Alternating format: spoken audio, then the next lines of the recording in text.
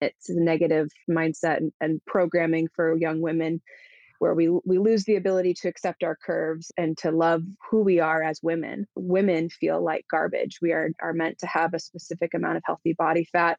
We're not supposed to go under 12%, but even then, a healthier range is 18 to 25%, depending on your own body's natural way of carrying weight. And we need that. We need that for becoming mothers in the future. And also the ability to have a healthy hormone cycle, which, as we've talked about throughout this podcast, is optimal times to actually be able to use the hormones for performance and to even feel good day to day, to think clearly, to thrive in areas that we feel passionate about as well, as opposed to feeling prisoners to our body and feeling stuck.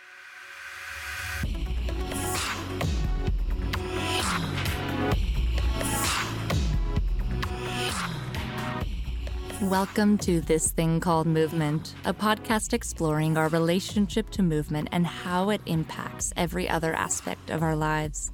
I'm your host, Marie Janicek, movement guide and co-founder of Evolna, an intuitive movement lifestyle company helping people create a more fulfilling relationship to their body and self. Through my work in the fields of dance and fitness, I've always been deeply connected to movement and fascinated by how it shapes us.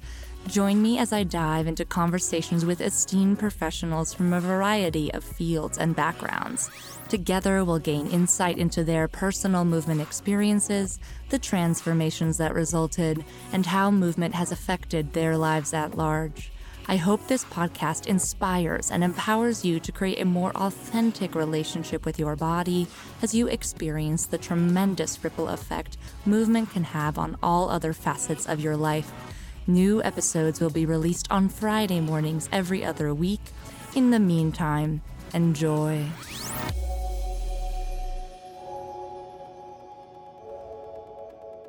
Hello, everyone. We're so excited to share today's episode with you featuring Quinn Tu. Quinn is a fitness and nutrition coach as well as a licensed massage therapist. She specializes in women's health and is devoted to helping women harness their overall strength and resilience by embracing the physiological power of the female body. We discussed Quinn's experience with her first ever pregnancy this past year and how it helped improve her relationship with her body, the unique power of the female menstrual cycle and the many benefits of synchronizing our practices with it, and finally, how our desired results and optimal health are dependent on our recovery.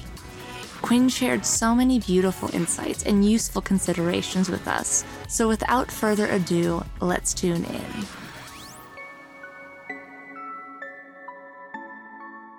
Welcome, Quinn. I'm so excited to have you on with us today. Thank you so much for having me. So I'm really excited to begin our conversation because you've been in a very unique position where not only did you go through a pandemic this last year, but you're also going through your very first pregnancy. I know I haven't experienced this personally, but having worked with many clients going through their first pregnancy and hearing about it through all sorts of channels, I know that there's a significant series of changes that happens, not just physically, but I've also noticed mentally and emotionally as well, especially in relationship with our bodies. So what have you noticed has changed in your relationship to your body as a result of this pregnancy?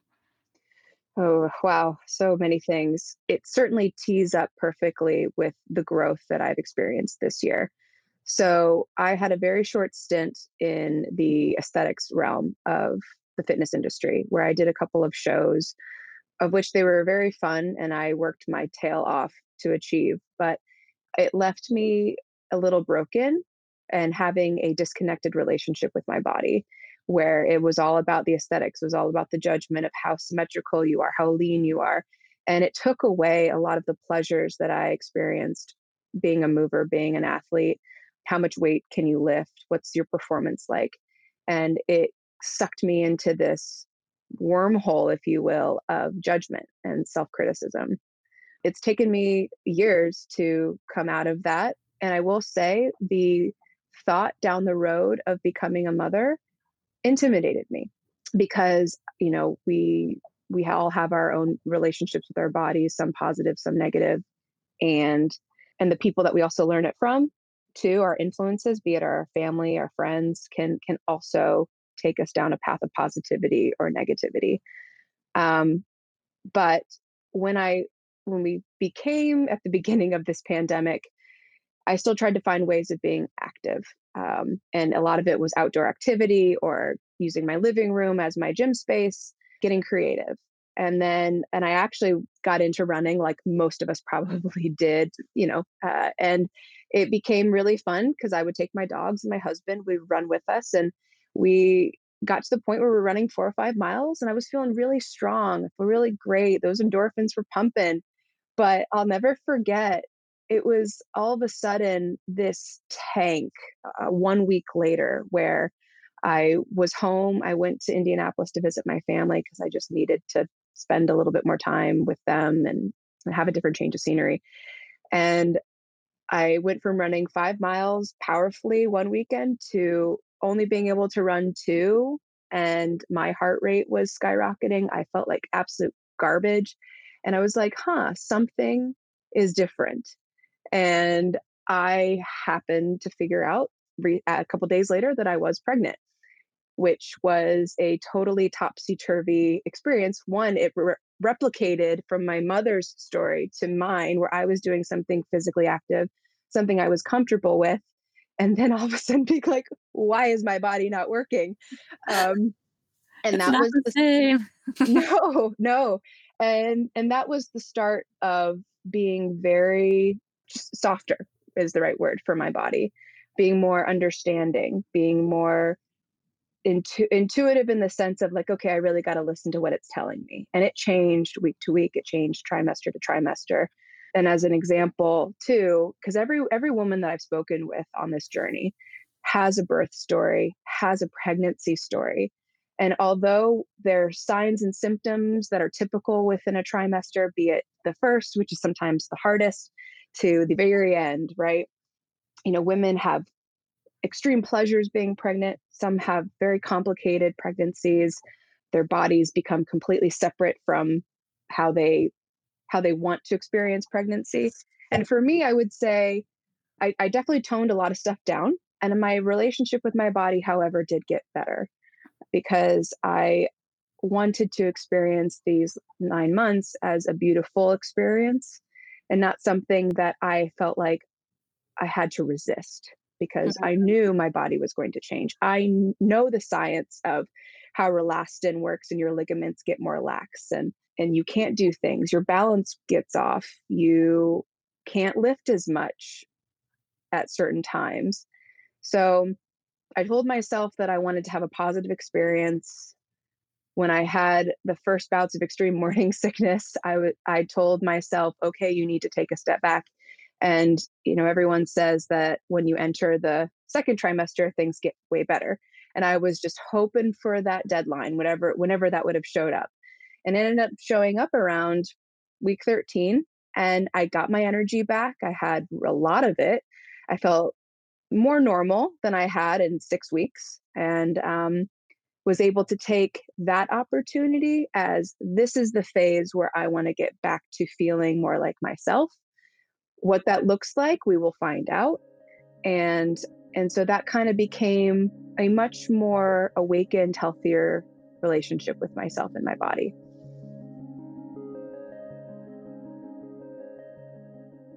Something I was thinking about, like putting myself in your shoes, is how when we are only responsible for ourselves in this relationship with our body, we can be pretty nasty.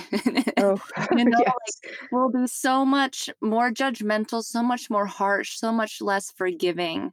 And I was curious if there's an element when you have another life within you where in some ways you can't behave that way to yourself because now it's not just you, it's someone else.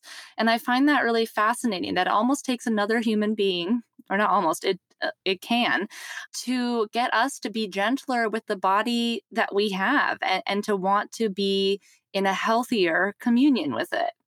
Absolutely. I couldn't agree more.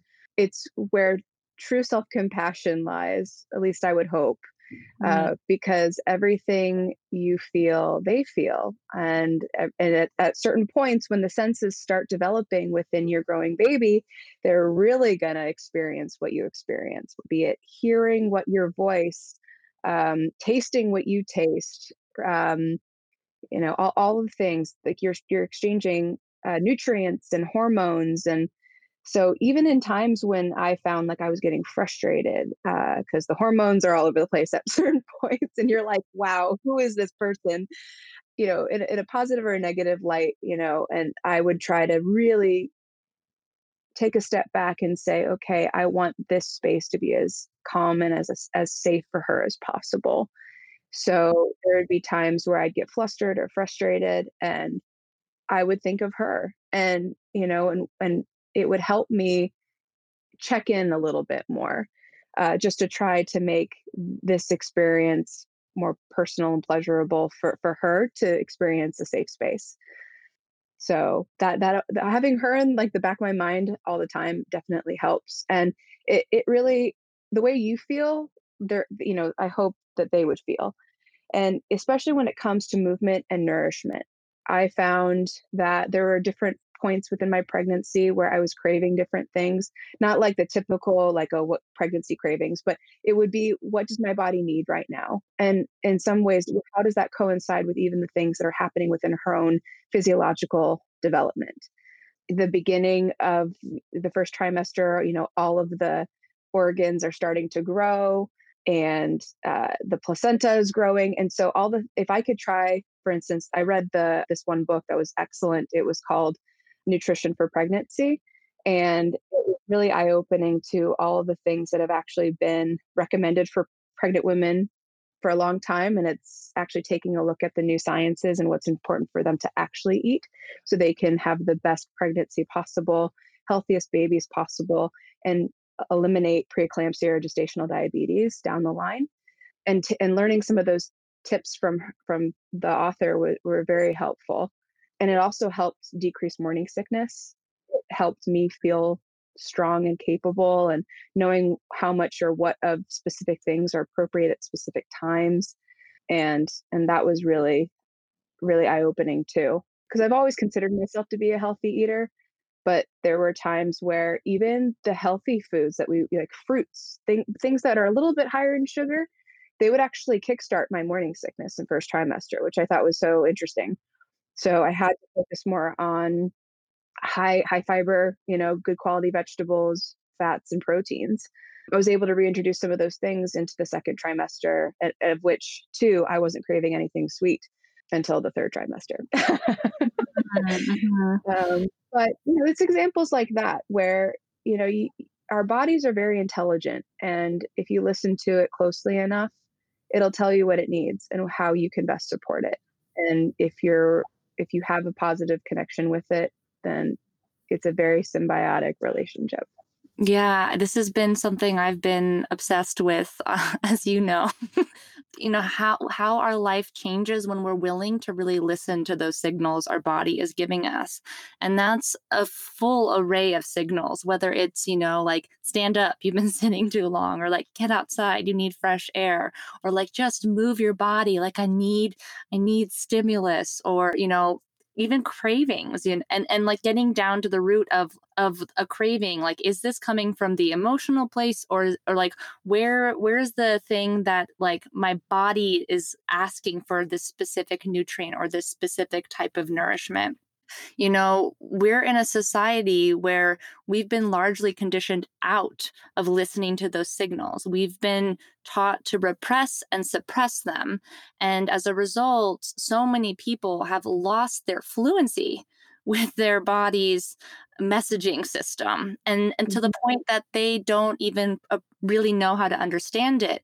And actually, in a recent interview I did on the podcast with Charlotte Mia Rose, she brought to my attention this branch of science called interoception, which is basically how you're able to interpret the internal sensations and signals of your body, and how these correlate with not just your physical well-being, like knowing when to pee, knowing when you need water, etc., but also like emotional states of being. And I'm really like so fascinated by this because for me personally, this has been the game changer in my relationship with my body as a dancer who dealt with bulimia and body dysmorphia. And like similarly to you, was so focused on perfection to feel good and then always felt worth less.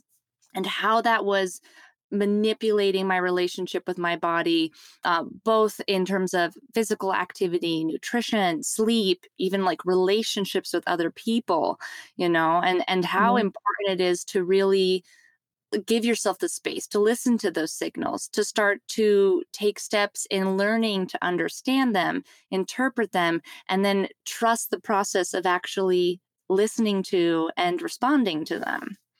Yeah, I mean, it's such a valuable skill set that sometimes we lose sight of. But if it's something that you're wanting to improve upon and cultivate, it's the most powerful and rewarding relationship I think that you could ever have because you only get one body. And that's a really what was the name of the concept again? I'm so fascinated by it. Interoception, we'll put it in the show notes. Okay.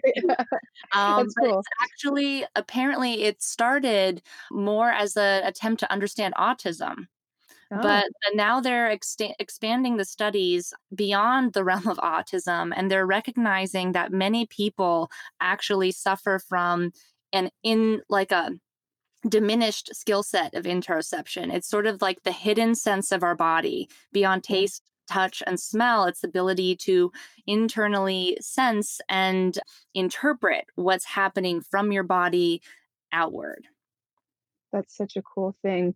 I have to say, being pregnant, it definitely helps tap into some of those things because you are a heightened sensed being pregnant. It's like the closest thing I would say to becoming super mom, which hopefully I get those skills at the end of the pregnancy because you just become more aware, in such a unique way, I would say probably from person to person. And for me too, it was being okay with, like I said, becoming softer, allowing my body the space and time for more recovery. I'm always an on the go person.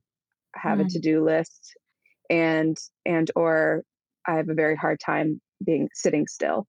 But this was a very unique experience of learning to be okay with sitting still or taking that extra hour of sleep or maybe not going to the gym and being able to lift a certain amount of weight because something within my body was saying, this is not appropriate right now.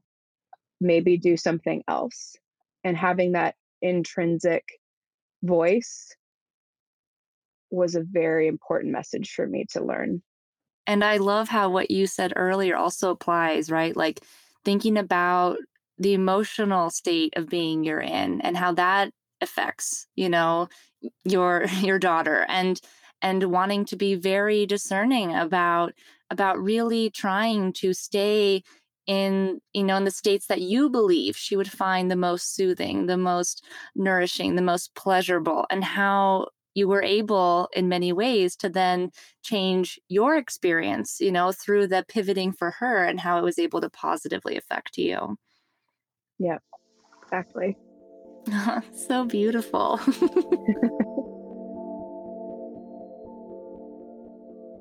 This actually leads me into a topic that I'm really interested in, and it's, taking a look at wellness and fitness. And, when we're looking at the recommendations for how to move our bodies or what movement patterns and systems are best, or even nutrition, so much of that science has all been developed by testing men because unfortunately women have this menstrual cycle This that thing sort of called a messes things period. up. It's unpredictable, and Right.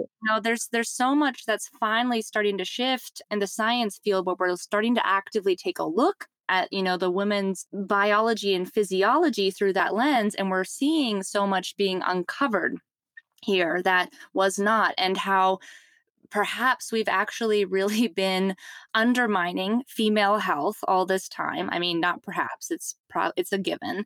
When we've been feeding women statistics and science and information that was actually not for their bodies, but for the male body.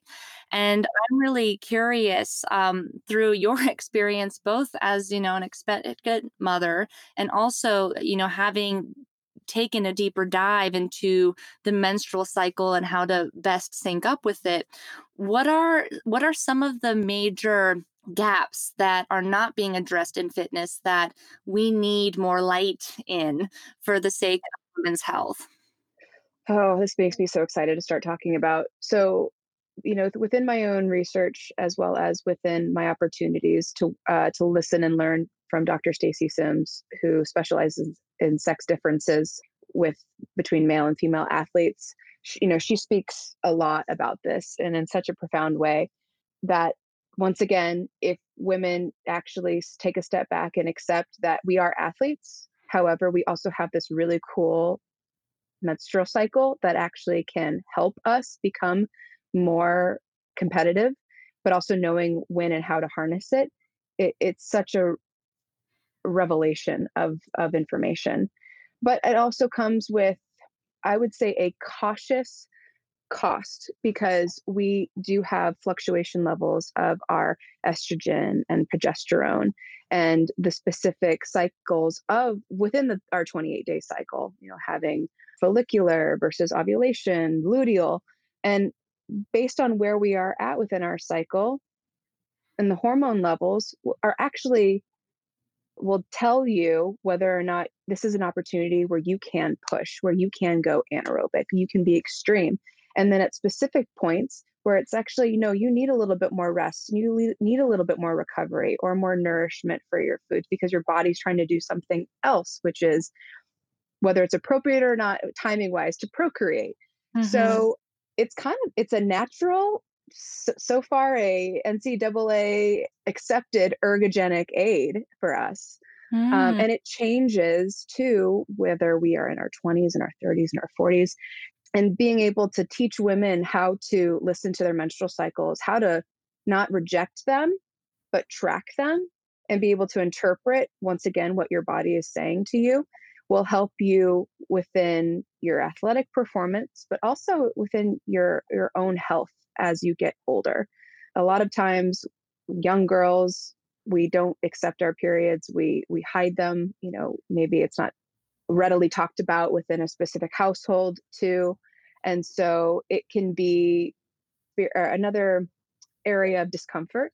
But I'm hoping with this new research too that's been coming out that it becomes way more prevalent, especially within people who coach girls' teams or our collegiate athlete teams, just so that we can continue to make our women healthier as opposed to driving them into the ground, becoming overly stressing the system, especially at inappropriate times of really trying to push and peak, but being able to work with the body and the physiology so that things continue to progress in a positive way and that women aren't getting hurt. We're not losing our cycles.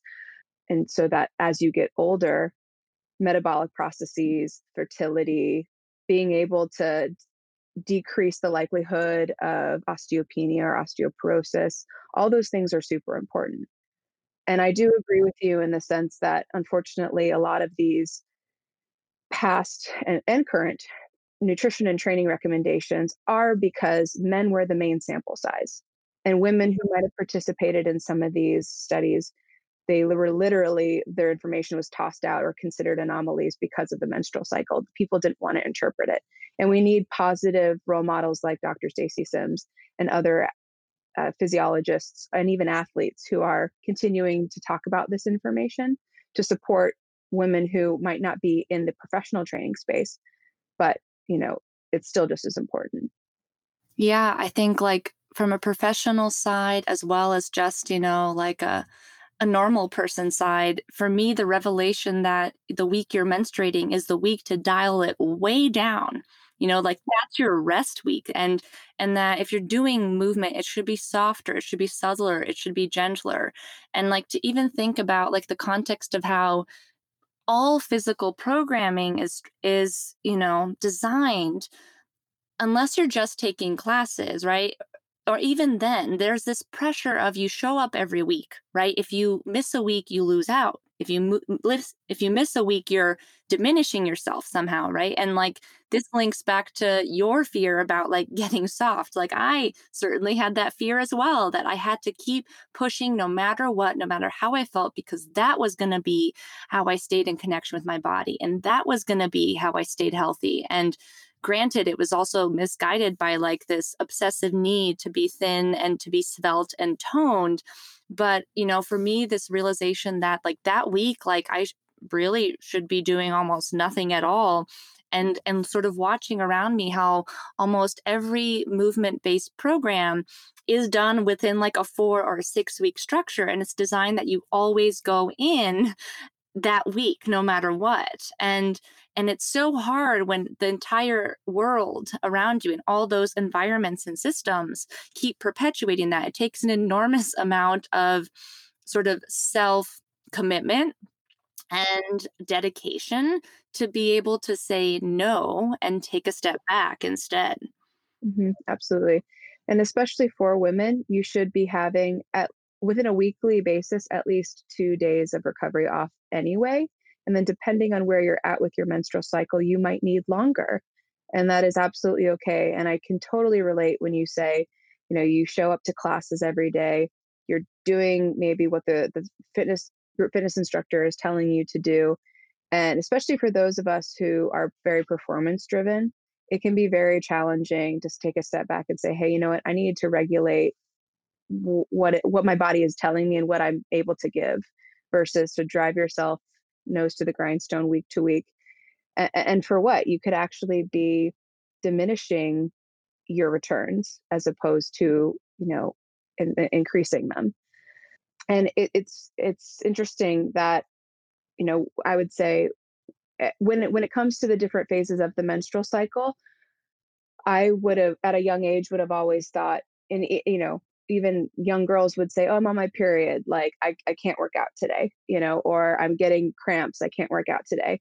Well, there's different variabilities within the 28-day cycle that a person can do, which actually makes a program, I would say, way more well-rounded because you have times to push, you have times where you can do more of a strength and conditioning, maybe more of a metcon, and then also allow the times to be softer and do yoga, maybe do some dance or some mobility because those are times to fit it in.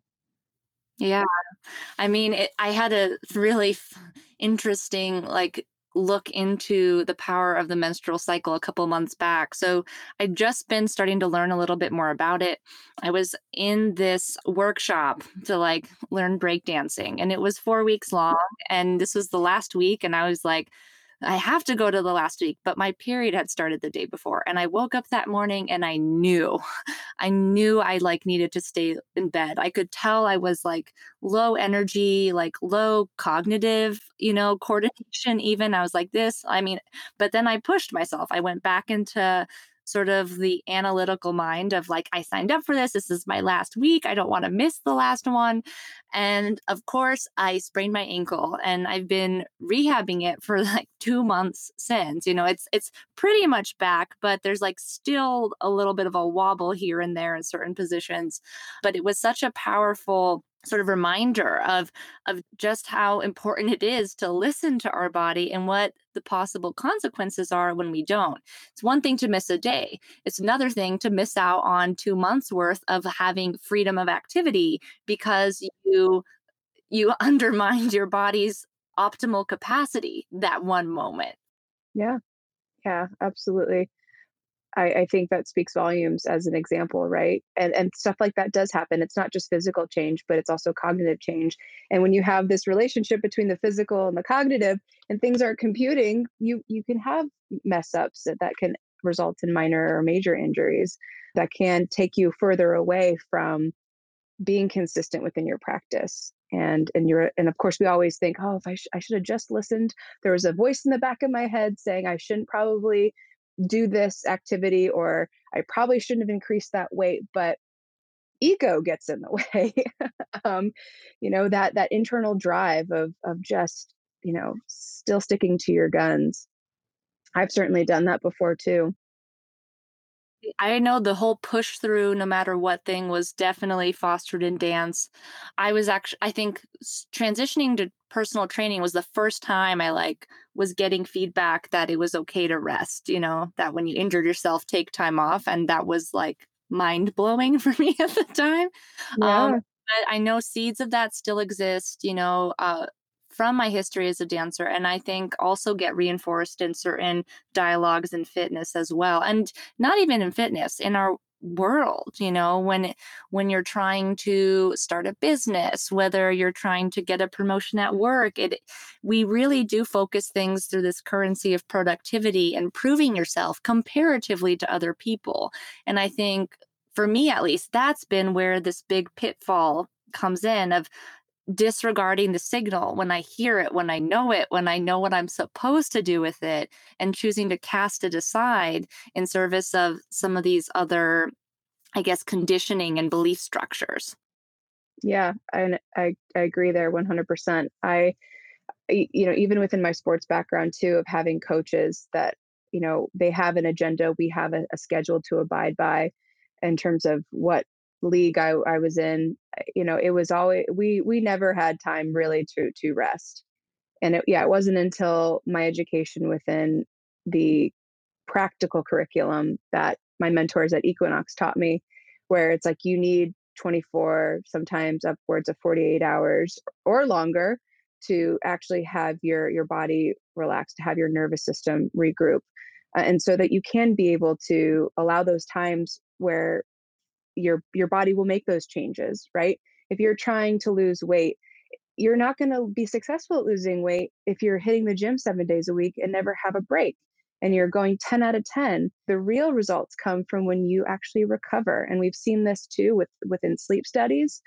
Hormonal profiles change, and the body becomes more resilient, and changes in a more rapid way long term when we actually allow for those intermittent breaks to happen, or within a macro cycle of a program, that you've got your off seasons, or specific intermittent breaks within the peaking process, so that athletes continue to stay healthy and not get injured. And we're even seeing this now with how, I mean, granted, it's been different with the pandemic, but certain seasons have been extended, especially within the CrossFit community, and certain lack of availability for proper training protocols have gotten professional athletes significantly injured this year within major sports leagues, because they haven't been able to do a lot of keep up, or they're really trying to push for a season start, right?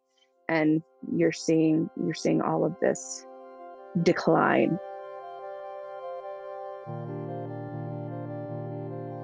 If you don't get your sleep, your body starts the day below the baseline.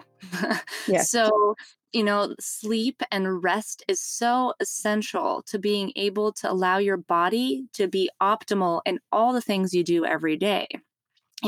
Whether that is your work, whether that is your relationships, and it's, crucial to creating positive changes within the body, right? Already getting the sleep you need and getting deep sleep shifts everything so quickly. I mean, that was a game changer for me in quarantine. I finally got my sleep back.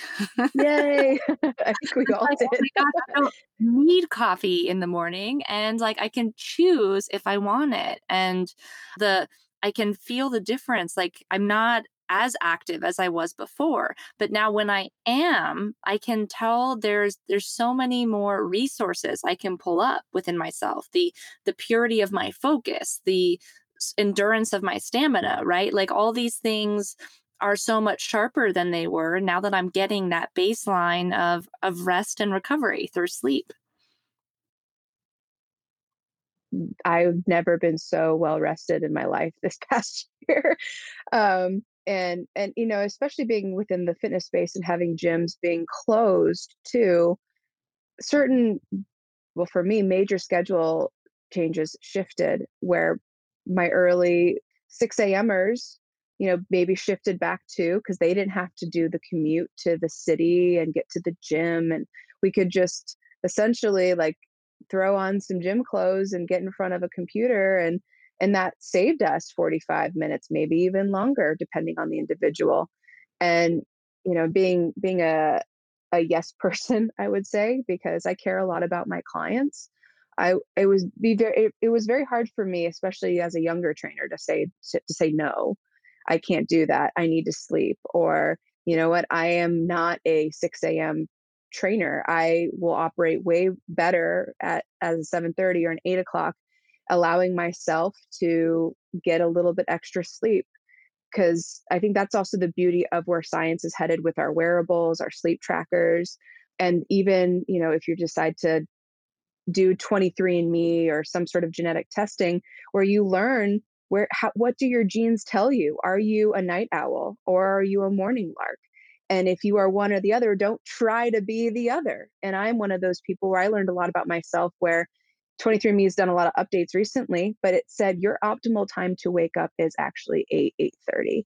And it's true. Like, if I actually, once again, take time, think about how I like to go to sleep naturally and naturally wake up, I get tired at 10 o'clock, and then I will sleep till 7:30, maybe 8 o'clock. But I don't hit my deepest REM cycles until the early hours of the morning. And if I was not in this new schedule with the pandemic, I would still be waking up at 5 a.m. or, or maybe even like maybe 6, but I would miss those optimal deep REM sleep hours. And it's no wonder I needed coffee all the time. It's no wonder I felt achy and sore and maybe not as optimally recovered. It's because genetically, physiologically, I was missing those prime opportunities to feel good. I remember looking at the metabolic system. And for our listeners out there, what the metabolic system is it's not really how quickly you burn calories. It is how well your cells function. So how well they do everything they need to do to keep you breathing, to keep your heart beating, to allow you to move your body, to digest food, to like experience connection with the world and other people. And the metabolic function relies on sleep.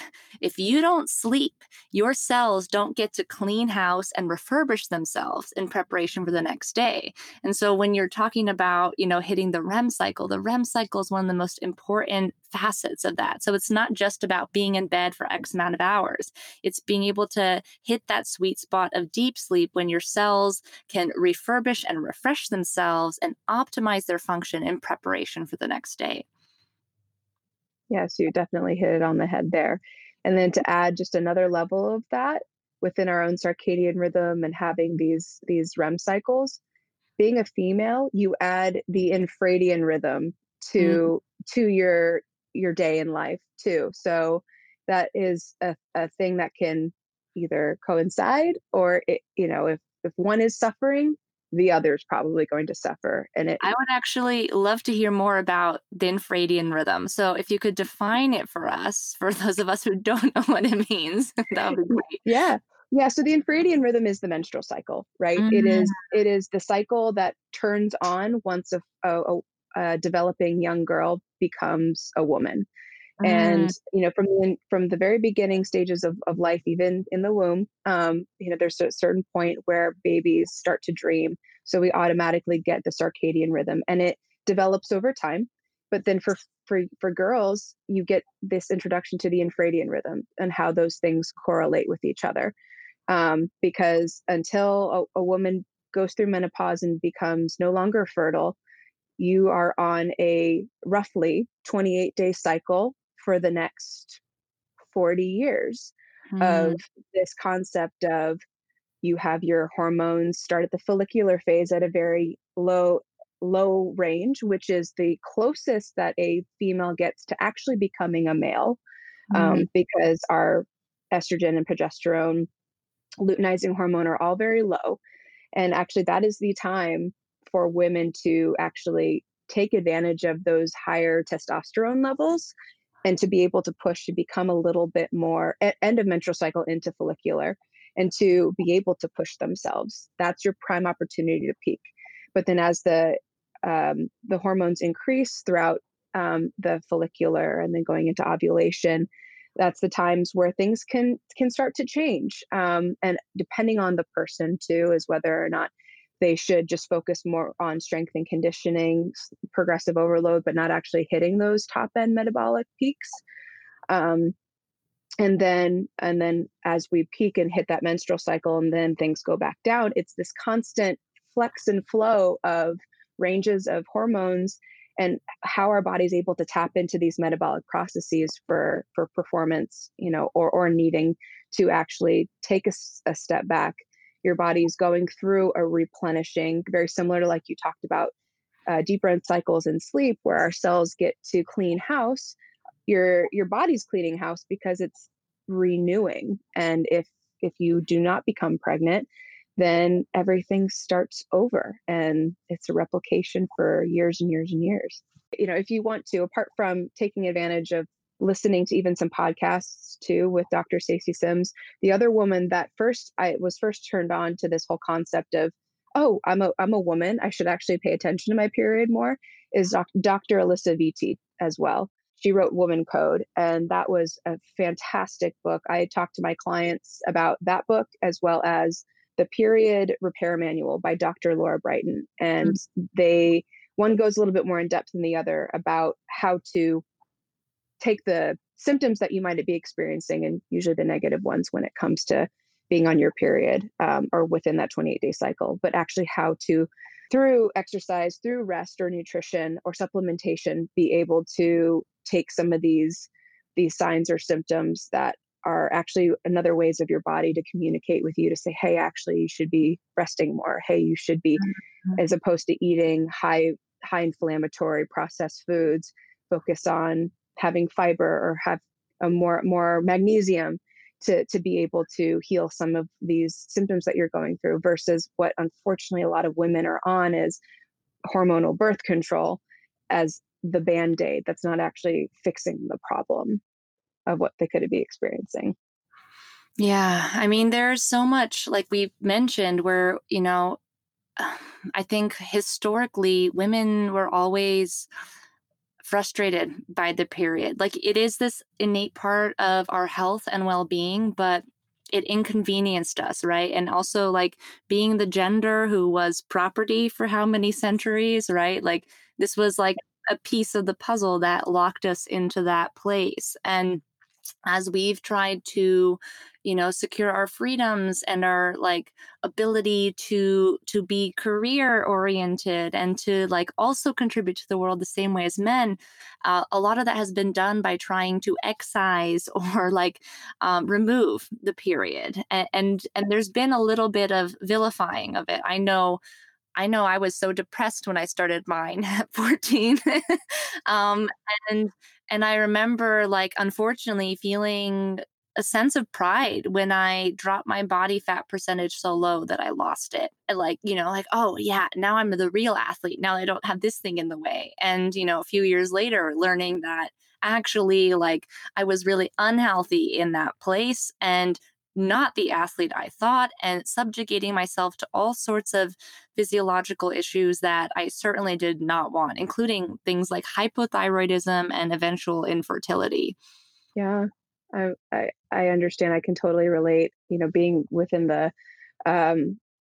aesthetic competitor realm for a short period of time, I experienced some of those things too, dropping my body fat so low. And although aesthetically it was very cool to study your own anatomy chart, right? The body can only be in that specific state as a female for so long before repercussions start to happen. Whether it is, like you said, infertility, you lose your period, long term. You with the athlete's triad. For those of you who don't know, it's the negative space that a woman goes into when she becomes, 1, low body fat, 2, she loses her period, and 3, she can eventually lose lean tissue and even bone density at a very young age, which can lead to definitely having osteoporosis in the future.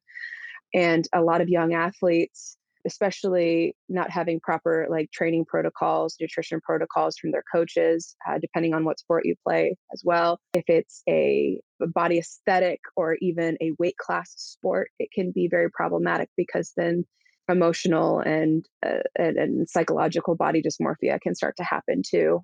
And it's a negative mindset and programming for young women where we lose the ability to accept our curves and to and to love who we are as women. But long term is not fun. Women feel like garbage. We are meant to have a specific amount of healthy body fat. We're not supposed to go under 12%, but even then a healthier range is 18 to 25%, depending on your own body's natural way of carrying weight.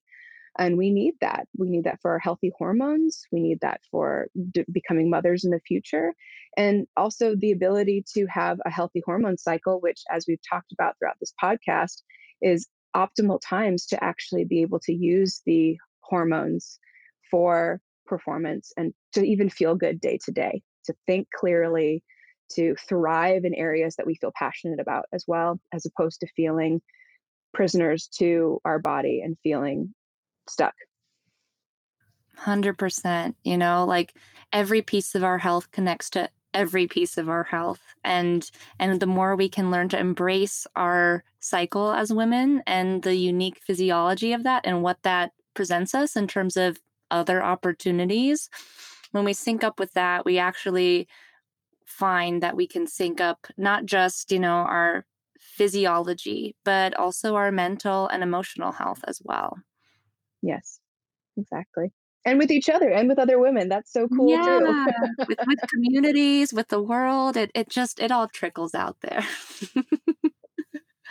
Well, Quinn, this was so lovely having you on here today. Such a scintillating conversation. And before we start to wrap things up, I always like to offer this opportunity to the guests.